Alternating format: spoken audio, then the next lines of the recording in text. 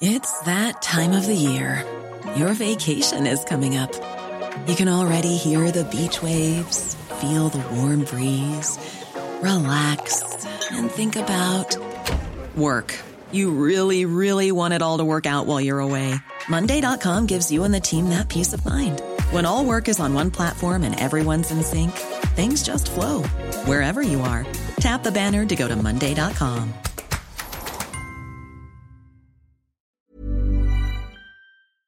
Hello, Koshi here. Before we get into this episode of The Call, I've got a favour to ask. The bigger the AusBiz audience, the more we can invest in great content and keep providing quality investment ideas to you for free. If you could just take a minute of your time to leave a review of The Call in the Apple Podcast app, it'll help keep our tribe growing. And of course, don't forget to catch up with all the best interviews each day at ausbiz.com.au. Thanks for listening. Enjoy the call.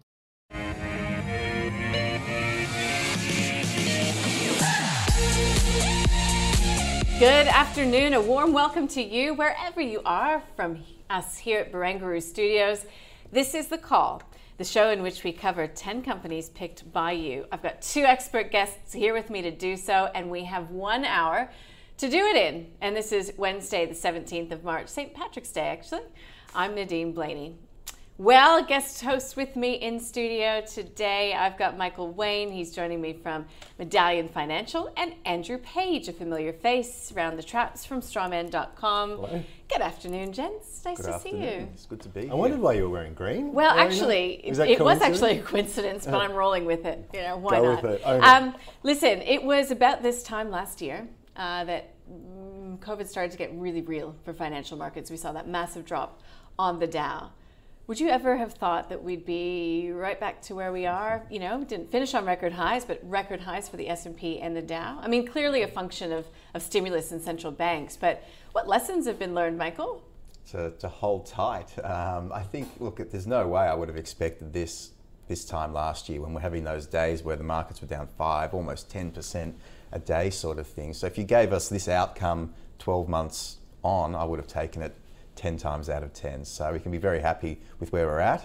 The question always with markets is, can this continue, and can the big run up continue? And look, in the ASX, we've really been going sideways now for 6 months. So much of the good news has been embedded into share prices. Despite a very good earnings season, the markets can't get much momentum either direction at the moment. So I think it's a bit uncertain from here as to which way the market heads, given bond yields, stimulus being withdrawn, all those sorts of things. Yeah, really surprising. It always is. It never plays out the way you expect. It's one of those things, in retrospect, I think I could give a good narrative as to why the markets did what they did, but no idea that was going to happen. Interestingly enough, where the bottom was and where the main part of the recovery was well before there was any light at the end of the tunnel from the pandemic standpoint. So just fascinating stuff, endlessly interesting on markets. Yeah, we'll be talking about it, no doubt. But as far as the sector performances that have come through, you know, retail, a real narrative. Again, if it weren't for the stimulus, you wouldn't have thought that necessarily to start. Tech, some of those names that have been made, you know, the Zooms of the world through this pandemic. I mean, what is the hallmark sector for you that you still think has got juice in it from one of those pandemic narratives? I think tech, definitely. A lot of, the valuations are pretty extreme in some areas, but I think there's a lot of interesting niche technology plays. So if you sort of get outside of the well-trodden, well-known ones, there's some interesting things there. I think as a theme, it feels as though it's 2021. You know, we've had the internet for a long time, technology's been around, but I really genuinely feel we're very early days in terms of this concept of software eating the world. And so that's always my happy hunting ground, and it's just the sector that has the best economics. Yeah, well, we will be talking a couple of those names throughout this hour. That's a bit of a tease for you all at home who have diligently sent in your topics to us. I will put you just under the spotlight once again, Michael, for now. I mean, retail. We'll be talking a retailer a little bit later in this program as well that's benefited from the pandemic. But do you think that retail as a sector has done as well as it can do through this pandemic? That is my gut feel. There's been a lot of demand that's been pulled forward. often, people are traveling domestically, overseas, spending money on other things. Those options for people have been taken off the table over the last 12 months. So people have been spending up on retail items, whether they're fashion retail items, one we're going to talk about later on, whether it's things around the house.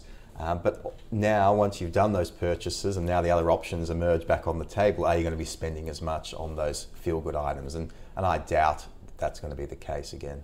I wonder if we'll be spending on our homes, though. Speaking of the housing market, listen, we will get to a lot of those themes throughout the next 60, actually probably 55 minutes or so. Let's get to our stock of the day. This one I picked because we've learned today that Paladin Energy is undertaking a $218 million capital raise. Not for an acquisition. The company is planning to redeem outstanding senior notes and reset its balance sheet. The raise will also give Paladin a cash position of $30 million US for the eventual restart of its Langer Heinrich mine, which we have been waiting for, and that's that mine that it's got a 70% stake in Namibia. It's a uranium story though, isn't it, Michael? I'll start with you because, of course, there's a lot of enthusiasm in some camps about uranium stocks right now. They've been pretty buzzy to start 2021. So this is clearly Paladin taking advantage of pretty good timing. Yeah, I mean, their share price is up, 400% from sort of the lows that it's been sort of lingering at for the last couple of years. So it's not a bad time to be raising money. You'd rather be doing it at 47 cents than 4 cents. So that's probably part of the reason behind it. The uranium price has been very, very buoyant. Basically, the market's as tight as it's been since before the Fukushima disaster, going back almost a decade in Japan. So people are starting to feel good about uranium again. Obviously, there's a big focus on the environment these days and alternative forms of energy. And despite in Australia, the fact that we're not really into nuclear power as such, we do have cheap uranium, good access to uranium, and it's quite easy for our uranium miners to extract it out of the ground for a competitive price. So the uranium miners are having the best conditions they've had in a long time, and many people would argue that the dynamics at play are going to continue for some time yet as people continue to move away from coal-fired power to alternative forms such as nuclear. Look, this is a company that's gone through many iterations. It's still got a very, very long way to go to get back anywhere close to the peaks from 15 years ago or so. But if you wanted to have an exposure to uranium, this is probably the best bet on the Australian market. But from my point of view, it's too risky and very, very cyclical, and a lot of regulation in the uranium space, a lot of unknown factors. Who knows, we could have another nuclear meltdown tomorrow like Fukushima 10 years ago, which could set the industry back another decade. So this is that sounds like a pretty firm no. It's a firm no. It's Michael. a firm no. But we've got US President Joe Biden in the Oval Office, action being taken on new climate policies, nuclear in the mix, not just in the States, in Canada, in Europe, in many parts of the world. And Paladin is ready and waiting to flip the switch when it can. Yeah, that's been the story forever with Paladin. It's always, the story is a great one, but it's a perennial loss maker. I don't think it's ever made a profit. The shares on issue doubled over the last 8 or so years. This raising, one new share for every 8 or so out there. It's going to dilute it by another 10% or so. They're using the money to repay debt. It's not like they're investing that into some high returning investment. You thought Michael gave a pretty firm no, but if it's possible, I'm going to give an even firmer no on this.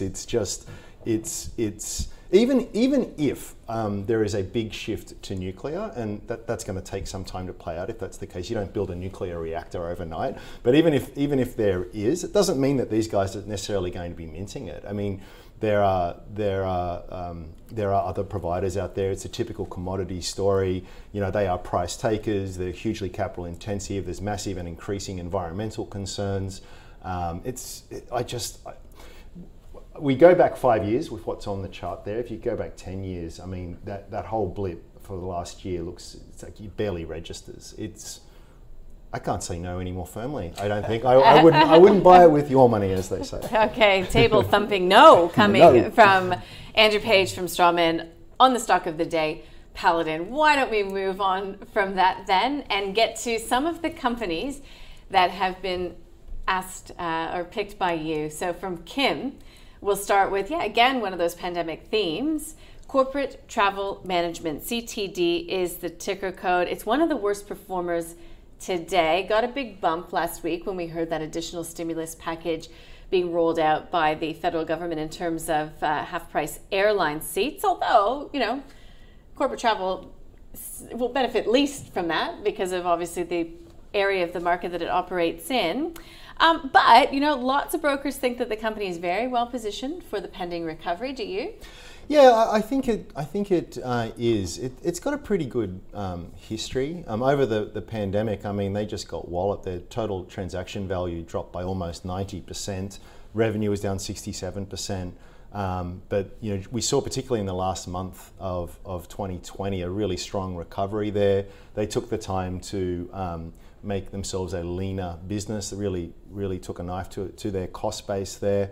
There's a long history of solid execution. The per share earnings doubled between 2014 and 2019. So if you want to treat COVID as an anomaly, and I think that's a reasonable thing to do, and you sort of look past that, I think it's a business that's pretty well positioned. They had a really big acquisition recently with US-based TNT, and that's going to be quite accretive, particularly if they can get a lot of these synergies. I know a lot of companies tout all the synergies they're going to get out of these acquisitions. They're not always realised, but even without that, I think it's a circa 10% lift in their per share earnings base there. So I think it's reasonable. One of the things that has held me back, do you remember a little while ago, VGI Partners issued this short thesis on it? They raised a few red flags, capitalised development costs, some revenue recognition policies. It's been very acquisitive in how it's grown and stuff. And there's been some camps in the media, Joe Aston at the AFR, who really has taken a hate on to this company because of what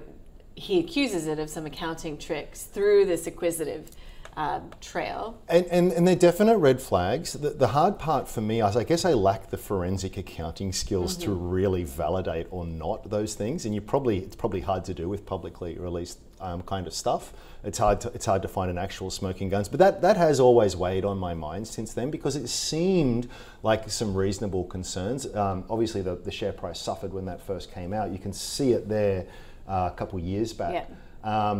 And it's yet to return to those levels. But it does, it is a general concern when you do have companies that are a growth through acquisition. It is something that can come undone, and we know there's some well done stats out there in terms of only 1/3 of acquisitions ever add value for shareholders, a third do nothing, and a third lose value. So it is tricky. Having said all of that, I think it is reasonably interesting at this point in time, but I'm not ashamed as an investor to put things in the too hard basket. I love looking for those 1 foot bars to step over. And so when I look at corporate travel, I think I can create a really good bull case for it, but some of those issues there in the background, I just can't get comfortable with. But you're not going to be putting your money in it today. Would you put your money in corporate travel today, given the fact it's leaner and meaner? We've got this vaccine rollout happening in the US, the UK, in which it also has a business. It's a business that's done very well. Listed, I think, 10 years ago. Been around since 1994. The domestic operations, of which I think make up 60% of revenues, have been doing quite well, even despite this environment. They've actually turned a profit. The European business is expected to come back to profitability in the next half. So they've definitely managed to deal with this period quite well. They were doing a lot of stuff with essential workers and government workers, which kept them ticking over during the tough times. But the question is it the best exposure to that recovery travel theme? And from our point of view, there are better alternatives. Corporate travel's bounced back very quickly, but we prefer probably Webjet at the moment, the airports, Auckland International Airport, Sydney airports, as that travel exposure. But corporate travel, they should probably emerge from this period in a stronger competitive position, which has probably thrown some of their smaller, weaker competitors off course somewhat. But we've never really bought it. Firstly, we missed out on the big run up, and then obviously the short report from VGI just soured things a little bit. The company has come out and tried to explain that, given they've entered new markets such as Asia, where there's more prevalence of cash transactions, and the way that those cash transactions were being accounted for was making the balance sheet look a little bit out of whack. And they've tried to explain that. I think over time, as they continue to deliver good results, then they'll allay some of those market fears. But those fears are, into some respects, genuine. Whether or not they're a reality is another thing or not, but it's the perception that counts more often than not. I think there's a bit of an overhang there for the time being. So not a bad company, done a good job in weathering the storm, but we prefer other alternatives at the moment. And those other alternatives, Webjet, Auckland, Sydney airports, I mean, would you be willing to buy those today? Yeah, I mean, we've bought the airports, we bought sort of back end of last year, probably November. The whole idea was we'd go for the lower risk exposures first until we had a bit more certainty. In the last sort of couple of months, we started to see a lot more certainty as terms of a timeline for opening up of travel domestically and eventually, hopefully, overseas. And for that reason, we've been buying Webjet over that time frame. Okay. Yeah, and Auckland was out today. Obviously, passenger numbers absolutely terrible. International down by, I think, 100% in the period. Shares off by 1.6%. So yeah, perhaps a buying opportunity. All right, Kim, hope that helped you form your view. Don't forget, I say it once a program, this is information only. So this is not for you to go out and make your decisions. You need to get personalized financial advice and take into consideration your own circumstances. But having said that, let's get to the next company in question, coming to us from Ryan. This is about Elders. And Elders, guys, is one of the best performers on this Wednesday session, so far at least. Citi reaffirmed its buy rating on the company, price target of $15, up by more than 3%, basically saying it's well positioned to continue to grow its market share, both through organic means and acquisitions. Yep. Elders, again, if you're talking a cyclical business, I mean, case in point, but it's got a lot of tailwinds right now. Absolutely. Cattle prices are pretty much record highs. The cropping industry, cropping market's been very strong as well. But Elders, I'm not to compare it to Paladin, but it's been very cyclical, and it's had its moments too, where it was on death's doorstep and went through a restructure of some sort and has really come out of it doing amazingly well. So management have to be credited here with a great turnaround story, and now they're capitalising on what is a very favourable environment. My gut feeling with these sorts of companies is to be counter-cyclical. You want to be buying it when cattle prices are under the pump, grain prices are under the pump. But this business is a very diversified company. They do everything from real estate in the rural space. Yeah, and regional real estate is doing pretty well right now. That's right, doing very, very well.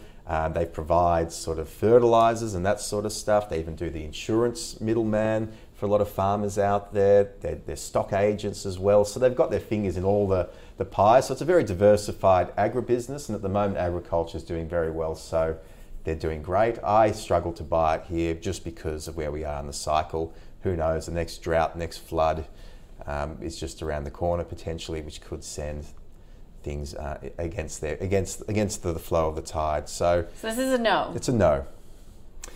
Yeah, I'm going to agree with that. It's a really complex business to get your head around, just in terms of there's just so many different businesses under that umbrella, and all of them are cyclical businesses, and they tend to be a bit of correlation in that cyclicality as well.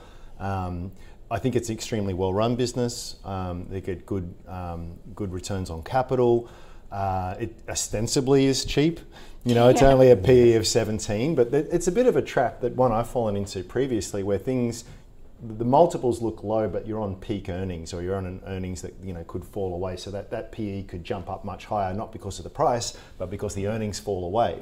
Mm-hmm. And I think one of the things that you have to factor in as a long-term investor as well is climate change. I think it's going to make things more variable, so it's going to add to that kind of cyclicality and that uncertainty. So I've got very little bad things to say about the business. They do a very good job for what they have, but I'm with Michael. I think, you know, when it's completely bombed out and, you know, things look terrible, I think that's the time, because what you actually get there is an opportunity to buy on depressed earnings and on depressed multiples as well, because the market's in such a funk about it. And as it comes out the other side, you get that earnings expansion, but also that multiple expansion as well. So you get sort of this leveraged gain there, and that's where I think real money is made. Having said all of that, if it's a sort of a bottom draw stock, you're happy to have a bit of variability. It's not terrible, but I think you should be fussy in this game, and for that reason, it's a no for me too. Yeah. Okay. I love your politeness around the business, but it's still a no. Okay. Moving on from that, John has written into us about Center Group, SCG. So we know it. It owns those Westfield shopping centres in Australia.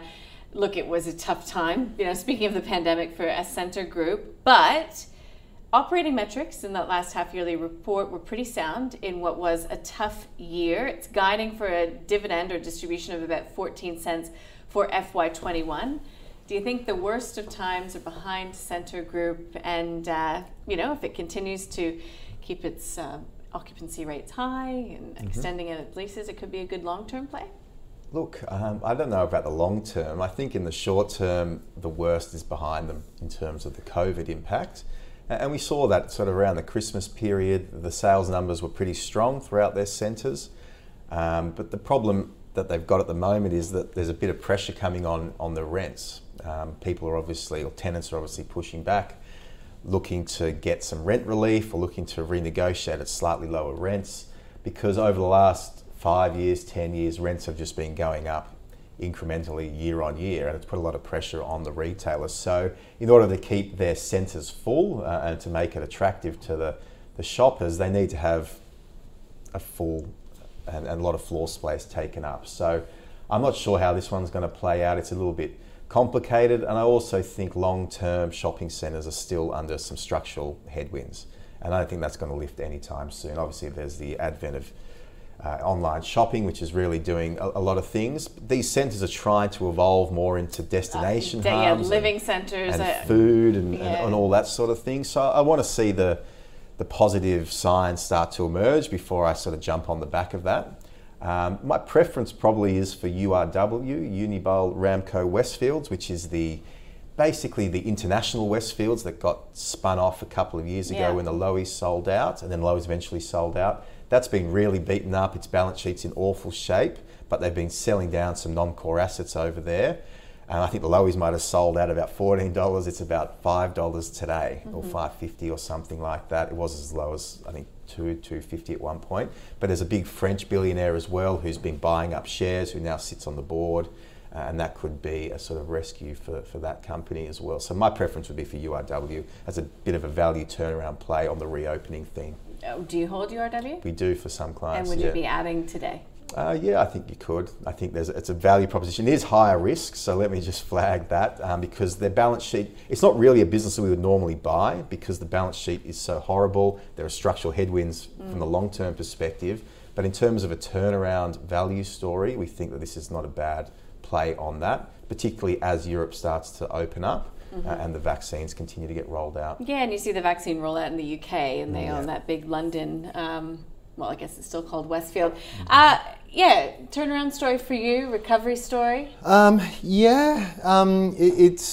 a business that I don't think it's going anywhere for a long, long time, but I think they will find it more difficult in the future than in the past. So they've sort of said, about 14 cents per share they're indicating at least for this year. So that's a yield of 4.7%. That's not terrible in a low interest rate world. But to Michael's point, they have had to renegotiate leases. So the leasing spread, as it's called, was negative 13%. So if people across their entire portfolio, when they did renegotiate, they got 13% less than what they were getting before. And they've been squeezing their clients pretty hard for a long time, and we know a lot of those retailers are doing tough. So if you're the kind of person that has an income focus, and if you're happy enough with a total return on average of maybe 6-7% over the next 5-6 years, you could do a lot worse. But I'm trying to target a higher rate than that. So I'm being very fussy today and always. So for me, it's no. Fussy pants. No, it's good advice. I mean, that's what people are asking you. You only need 10 or 15 stocks in a portfolio. Why settle for mediocrity? Yeah. It's not that it's a terrible business. No, far there from are better it. places for you to better put options. your money. All right, so that is Scentre Group for John. Rob has written in about Shaver Shop Group. So from the half-yearly report, what we did learn, guys, is that there is momentum in this business. Now, it has been developing its omni-channel, its online offering, and it's been going pretty well, you've got to think. So with dividends on the table as well, does that make it more appealing to you? I think it's a really interesting one. So they did really well in the pandemic. I guess we couldn't get a haircut. So I know, but I mean, is that a home job that you've got on today? Well, thank you for that observation. I actually haven't had a haircut for a while. No, it looks great. I'm just wondering, even for men, I mean, like, you know, how long are you going to want to cut your hair at home? Yeah. Well, actually, my wife did cut it once over, and that's probably the first and last time that will happen. But look, retail is generally not an area I like because it's just hard. But these guys have got a great track record. They've done really, really, really well. So their like-for-like sales, which I think is really important when you're looking at companies like this, are up 17% recently, and they've been consistently improving for a long, long, long time, which is really nice. This online part of their business has been going phenomenally well. Online sales doubled in the most recent half. I think it's about 30% of their total sales are online sales here.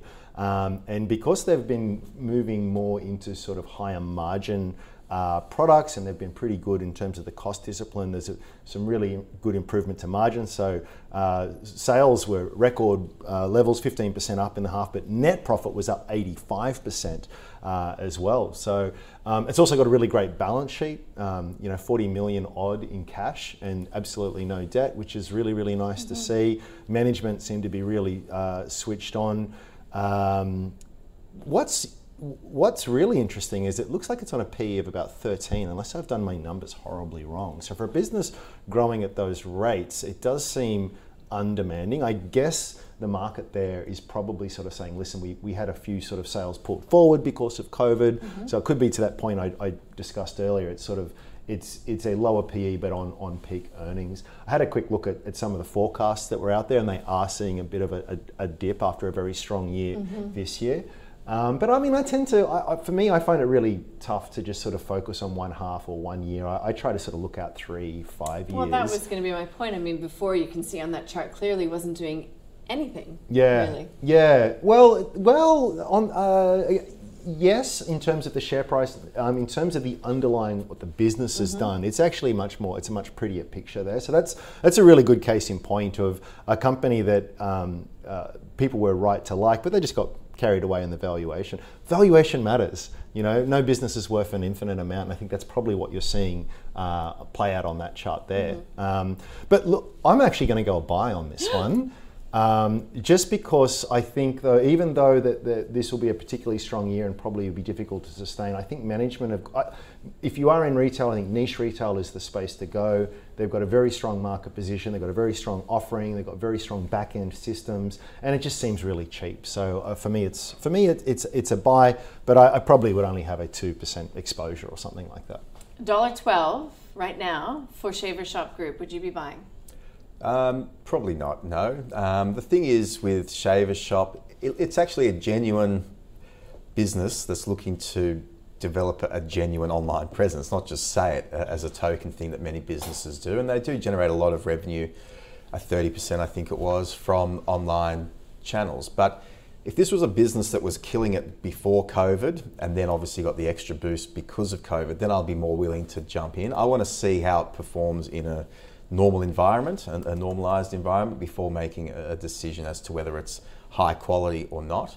Because the fact is, in Melbourne, you couldn't go to a hairdresser for 6 months or something, I don't think. So you had to actually literally cut your own hair.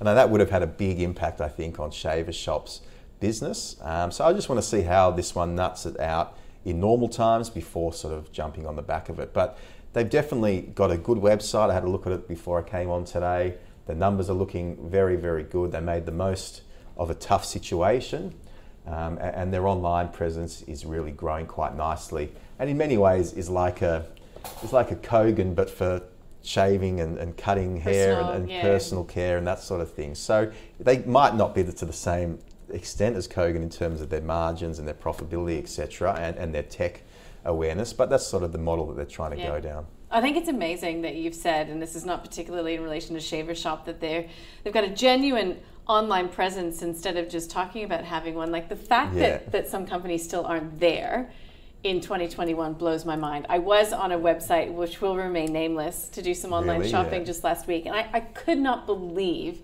how poor was it a the department experience store? was. No, it actually wasn't. Yeah, and I just awful. thought, what is happening that I can't go online and easily shop Anyways, I didn't get my business. Let's move on from that. Sonic Healthcare is, boy, it's another one of these sort of COVID thematic. So Paul has given us a bit of context, and we love when you do. If you write an email, tell us why or what you're thinking around this company, whether you anticipate you would like to potentially get it as a long-term hold, short-term hold. But anyways, I digress. Paul has said Sonic Healthcare has been a big winner from COVID. Price currently under the pre-COVID value of $31.50. This doesn't make sense to Paul. He says it's been highly profitable, and while we will see, the level of COVID testing decrease from the peak, it should remain higher than pre-COVID. Additionally, other arms of its business has been seeing growing revenue. So that's what Paul is seeing. Michael, is there something that he's missing? I share his frustration, not about Sonic, we don't own that, but the healthcare sector in general has gone through a tough time. And we own, CSL, we own things like Fisher & Paykel, ResMed, and they've all had a tough few months. And I think Sonic might have been caught up in that general sell-off that we've been seeing in healthcare as the market sort of shifted away from that growth play towards the more value play. So sometimes it doesn't make sense the market moves because the fundamentals for something like Sonic look as good as they ever have, but there are more to the move sometimes than meet the eye. And I think that's probably what has a big part to play in the recent pullback. As for Sonic, I do sort of fear a little bit that much of the good news has been brought forward. I think they were testing the most out of anyone in the world in places like Germany, Australia. They are up there as well in other European countries and New Zealand. I think they're the third biggest laboratory testing operator in the world. So they had a big role to play, and they'll probably continue to play a role going forward. But it's anyone's guess as to how much testing we're going to be doing going forward, and whether it's going to be a lot of testing, whether it's going to be a little bit of testing. So I think that is a bit of uncertainty that's being factored into the price as well. They do carry a fair bit of debt too, so they're not the lowest leveraged play in the space. There are still some cost pressures, particularly here in Australia when it comes to rents for pathology clinics. So it's a very good business. They've definitely won out in the battle against Helios, but I do prefer other healthcare plays at this time. Name one. CSL? CSL, we think that Fisher & Paykel has pulled back a fair way, and we think that looks quite good. Even ResMed to some extent, which has been impacted by the Aussie dollar. We like those names. We think they're probably better quality. They might not shoot the lights out over the next 6 to 12 months because they've had such a good period in the last few years, and if we continue to see that rotation towards value, they'll continue to struggle. But we just think that the quality of those names is superior than a Sonic. Can I just squeeze in a question on CSL? Because I know that many people at home are thinking it. So we've seen the share price coming off. So clearly there's selling, and some of that on behalf of Instos. But is it a buy at 259.82 where it's sitting right now? Yeah, we had it as a buy at 280, exactly. 270 last year, and it sort of took off for a bit and it's come back. It just can't build any decent momentum at the moment. And in many cases, I think it's being used as a funding source for fund managers to free up cash to buy banks or to buy up some value beaten up names in the resources space, for instance, or the energy space. I think CSL, it always looks expensive. I don't think it really is. There's a lot of research and development that gets sort of knocked off the top straight away rather than amortized over many, many years. And I do think as well that as the environment returns to normal, the blood plasma collections will increase again and everything will be okay. It's just the sentiment's pretty negative at the moment, and the Aussie dollar's been rallying as well. Yeah. So it's just a couple of different angles which have been hitting them. Yeah, lots of people asking about CSL. Would you buy CSL? Yeah, hell yeah. I've actually been thinking about it. It's one of those ones where, it looks pretty ordinary on a short-term chart, but same thing happened in 2018, I think 2016. It happens all the time. Yeah. The market runs ahead of itself. And then you always look back and say, I should have been buying. I should have bought more, and I just don't, as a rule, buy for short-term because I can't predict short-term. But I think this is a business that's gone 10x in 10 years. That's the share price, of course, but it's done incredibly well as a business. It's, we talk a lot about moats and competitive advantage. We've got a really strong competitive advantage. I think there's really strong industry tailwinds there as well. So, it's always frustrating. You think, this is worth what, 280, and then it drops.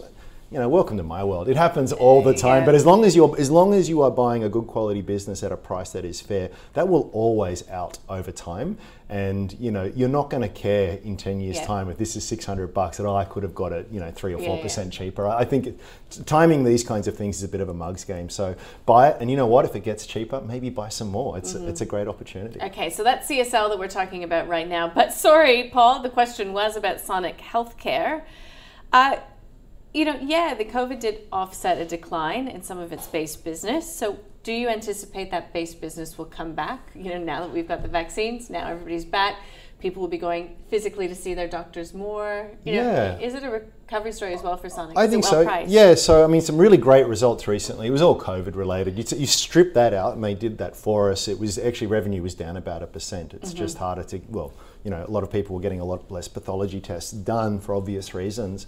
So I think that that's still a good story. The hard part is trying to sort of tease apart how those two different levers move in terms of the COVID testing regime and their normal core pathology kind of services. But even if you sort of remove all of that, over the last 5 years or so, they've had some really good traction in their earnings growth.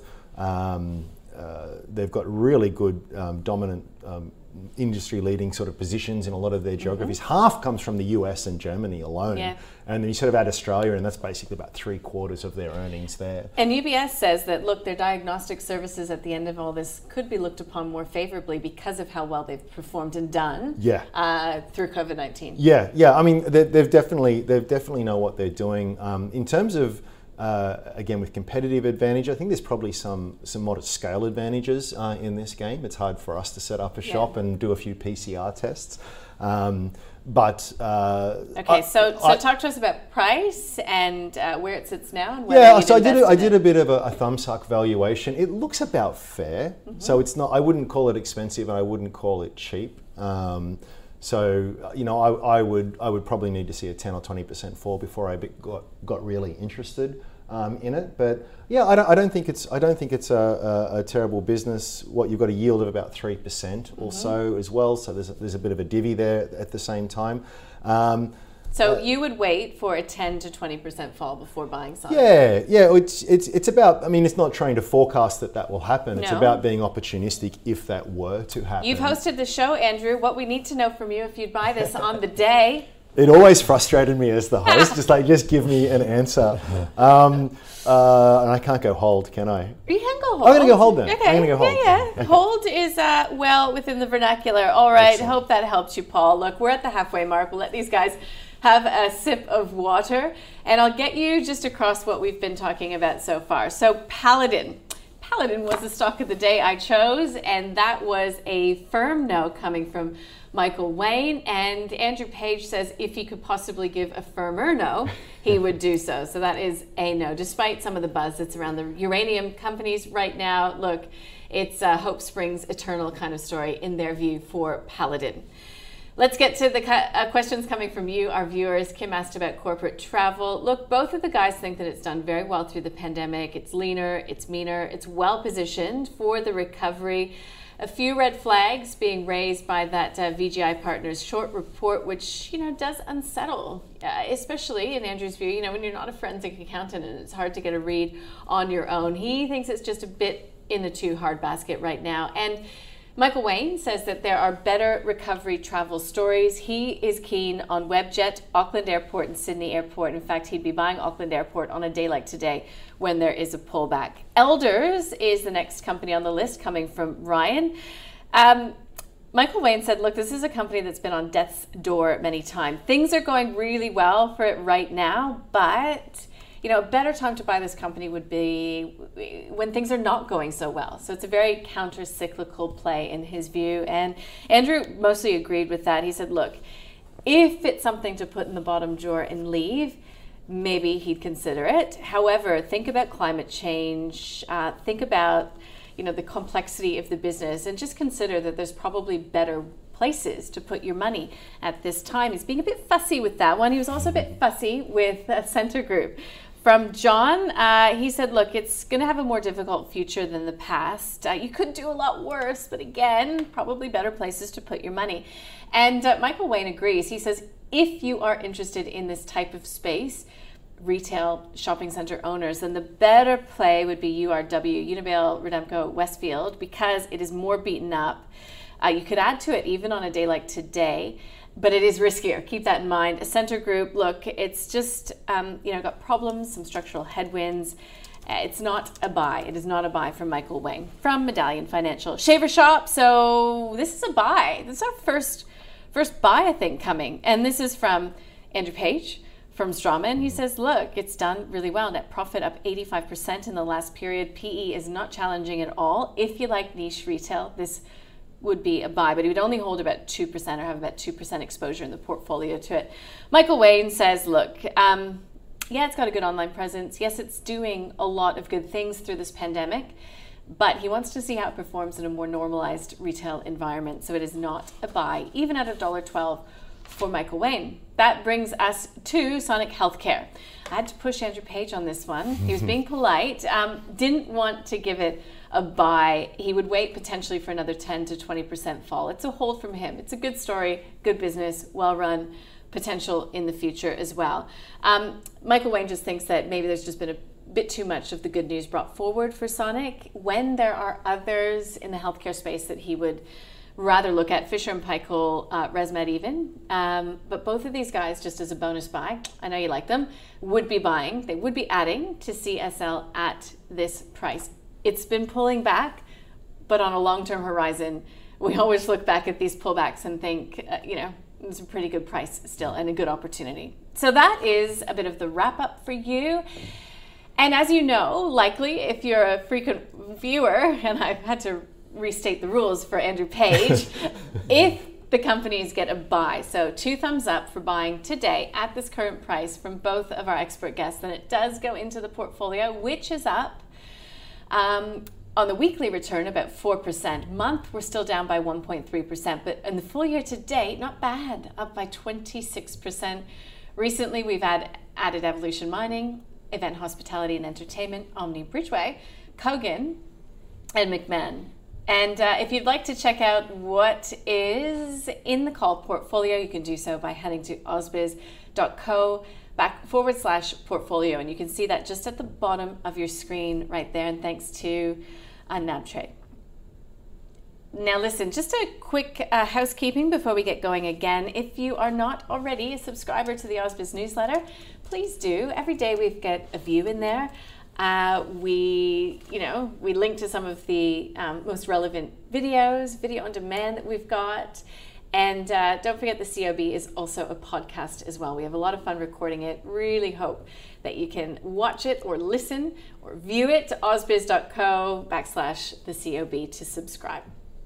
All right, let's get back to it, shall we? Luke has written in about Team Invest Private. TIP is the ticker code. It's a listed entity that invests in private companies. Now, you would recognize the name Team Invest. We have Howard Coleman and Mark Moreland from Team Invest on the program. Howard Coleman's actually on the board, so it invests in private companies. Earnings per share are growing. The insiders are buying. What do you make of TIP?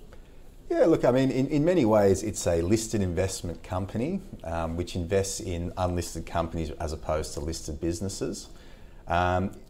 It's majority owned by Howard Coleman. One appears to be one of his relatives, potentially his son is the CEO. Mark Moreland, who also appears on the show as well.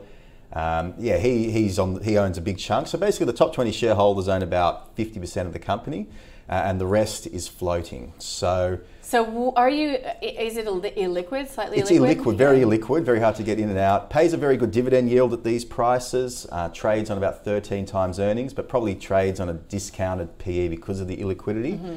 And my idea of a private equity is when you're getting exposure to big, large returns. These businesses they're invested in tend to be more old world in nature, not so much in the tech or healthcare space. So I think if you're looking for a traditional private equity with a big return, this probably isn't the go for you.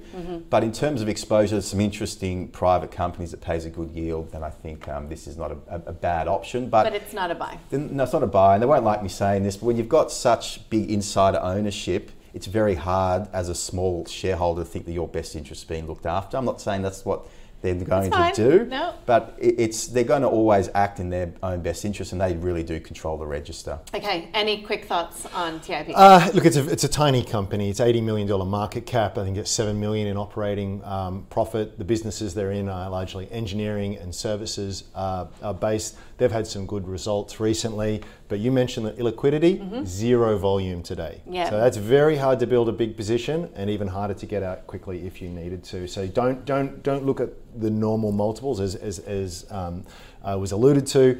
It's not a buy for me. No. Okay, good. Dicker Data is the next on the list. This one's coming from Kate DDR. Look, many lament that this is one of the most underappreciated tech companies on the ASX.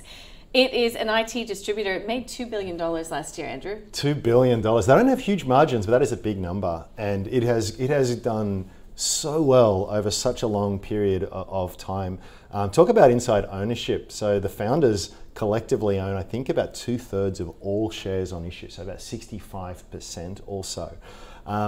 Look, it means they're incredibly aligned, and they've delivered just some exceptional results. The company has actually been around for 42 years, so there's a lot of deep experience in that. They are trying to transition more into software sales, so they get that recurring revenue. And to get more exposure internationally as well. They want to become multinational. Yep. And I think that they're the team to do it. It's not a business that's an easy business to operate in. There are some scale advantages there. But for this one, I think you've got to back management. They just have such an incredible track record. All that being said, I know we're getting short on time. Yeah, we are. I think it's about fair value. So it's a hold. Hold. Michael? Amazing how well it's done. I've been watching it for years and years, and just sort of never bought it. Even I just always thought it's a product reseller, wholesale distributor, that sort of thing. How well could it possibly do? The margins are tiny, but it's proved me wrong time and time again. Management have recently been bulking up capacity with a big distribution centre out of Kurnell, which increased their capacity, and that puts them in good stead to keep meeting demand, which is clearly out there, given that they've been absorbing given that the market's been absorbing a lot of their products. So for mine, it's hard to say a buy given how much it's run up, but I think in this case the trend is your friend and the momentum seems to be quite good in terms of the balance sheet and the share price, so I'm happy to put it as a buy actually. Wow, buy Dicker Data. Okay, great. Let's go on to Data 3. This is again going to the initial conversation about pandemic thematics. I was speaking with Angus Wright from Tribeca Investment Partners the other day, and he says that Data 3, DTL, for you, James, if you're listening or watching, is the best way to play cloud adoption in Australia. Yeah, it's a business that's got another good, it's got a good pedigree. You know, they know what they're doing. They've been around the block more than once. They had some really nice results. Earnings doubled over the last 5 years or so. The return on equity that they get is 45%, if you can believe that. It's really nice. I was lamenting to Michael before. I actually owned shares in this like 7-8 years ago or something, and thought I was clever taking a quick profit there, which is a lesson that I've had to learn repeatedly, and hopefully that lesson will stick one of these days. Not to base your sell decisions on your profit or loss. I think there are some good industry drivers there. You do have to remember though, it is a services business, and that means that you have to really watch the bench time of their workers there. They're very expensive employees. When there's lots of work, they just get a lot of extra. They can apply all of this manpower to it, and they can get some really good margins. But we see that when that drops off a little bit, your cost base is very hard to realign, and it can be quite volatile. We've actually seen that in past years. In fact, all of that being said, look, I think it is a good business. Again, I just don't see it as being particularly cheap, so it's another hold. Okay, a hold. So not a bad business, not cheap. Is it cheap enough for you if you're looking for some exposure to the tech space growth? The balance sheet's very good, very low debt. They've had growing earnings, growing dividends, growing revenues. 60% or more recurring revenue, which is always an attractive feature, but a lot of it is big contract work. So they get contracts with government organisations, large corporations as well, but contract work can be lumpy. At the moment, obviously, there's been a big adoption of the cloud. Cloud services have been something that's been pretty new and pretty foreign to a lot of people. So it's been a perfect environment for them. They've been winning a lot of contracts, but the chances are over time, they'll go through a tough patch where those contracts aren't renewed at the same value, and they'll come into some challenging periods. So that's what concerns me, whether or not that happens or not. remains to be seen. So for that reason, it's probably a hold for me, not a buy. Okay. There's a hold for Data3, James. The next one comes from Nicholas. And I'll start with you, Michael, because you mentioned annualized recurring revenue. Yes. That's what everybody likes to measure in these software, SaaS space. So Big Tin Can Holdings is basically sales software. Yeah. Do you like the narrative? Because it is guiding for annual recurring revenue at the top end of its range. I think last time we spoke about this when I was on the show, it was at 40 cents. I was like, oh, look, it's just had a huge run up, be careful. And it's gone on to bloody 80, 90 cents now. So I love when you guys can admit when you're wrong. Yeah. Look, it's great technology. They've got a lot of large clients, a lot of recurring revenue, software as a service, all those buzz words. But I think what's also equally as important is their existing customers tend to be using the software even more. And they're obviously winning new business and new customers as well. So from my perspective, this is a company that I would like to own. I just want it to sort of settle down. Probably 70 cents would be a good target. It's got all the features and all the characteristics of a company that we would like to have. It's just a matter of waiting for some stability in the price and for some of the heat to come out of it. Yeah, and it's not inconceivable, is it, Andrew, that you could see that pull back to 70 cents if we, continue to see rising bond yields, rotation out of, tech and growth. So would you wait for that? Yeah, look, you're paying something like 11 times sales, which a few years ago was just unheard of. Now it seems to be pretty common, but you've nailed it there, Nadine. I mean, if we see those bond yields come up, particularly for companies whose all their cash flow is way out in the future. These guys haven't made a profit yet, I don't believe. I think there are a lot of good things to say about it. Where I do struggle a little bit, I mean, as I've just never used their software, I haven't heard, and I know it's a competitive space, so that it's hard for an outsider to really understand what competitive edge they have. Well, you don't invest in things you don't understand. I don't. So there's a lot of rules out a lot for me, believe me. But and also, I used to have a friend who worked there. He wasn't a happy chappy when he left. And I don't know if that's just because he was a bit funny or whatever. But it's always tainted me. We don't have time to talk about your friend group. So it's a hold. It's a hold. Yeah. Okay, so that is Big Tin Can Holding. I would have loved to explore that, but we've got to leave it there. It's St. Paddy's Day. Shall we talk about a drinks organization? Good Drinks Australia. GDA is the ticker code for Samuel. It's attempting to grow the brand on the East Coast. He points out it's actually one of the country's largest independent brewers. Would you be raising a toast to Good Drinks Australia? I had shares in this a while ago. Back when it was called Gauge Roads. Yep. And it was all about, my thesis was they had all this capacity that they were looking to fill. So they'd made the investment.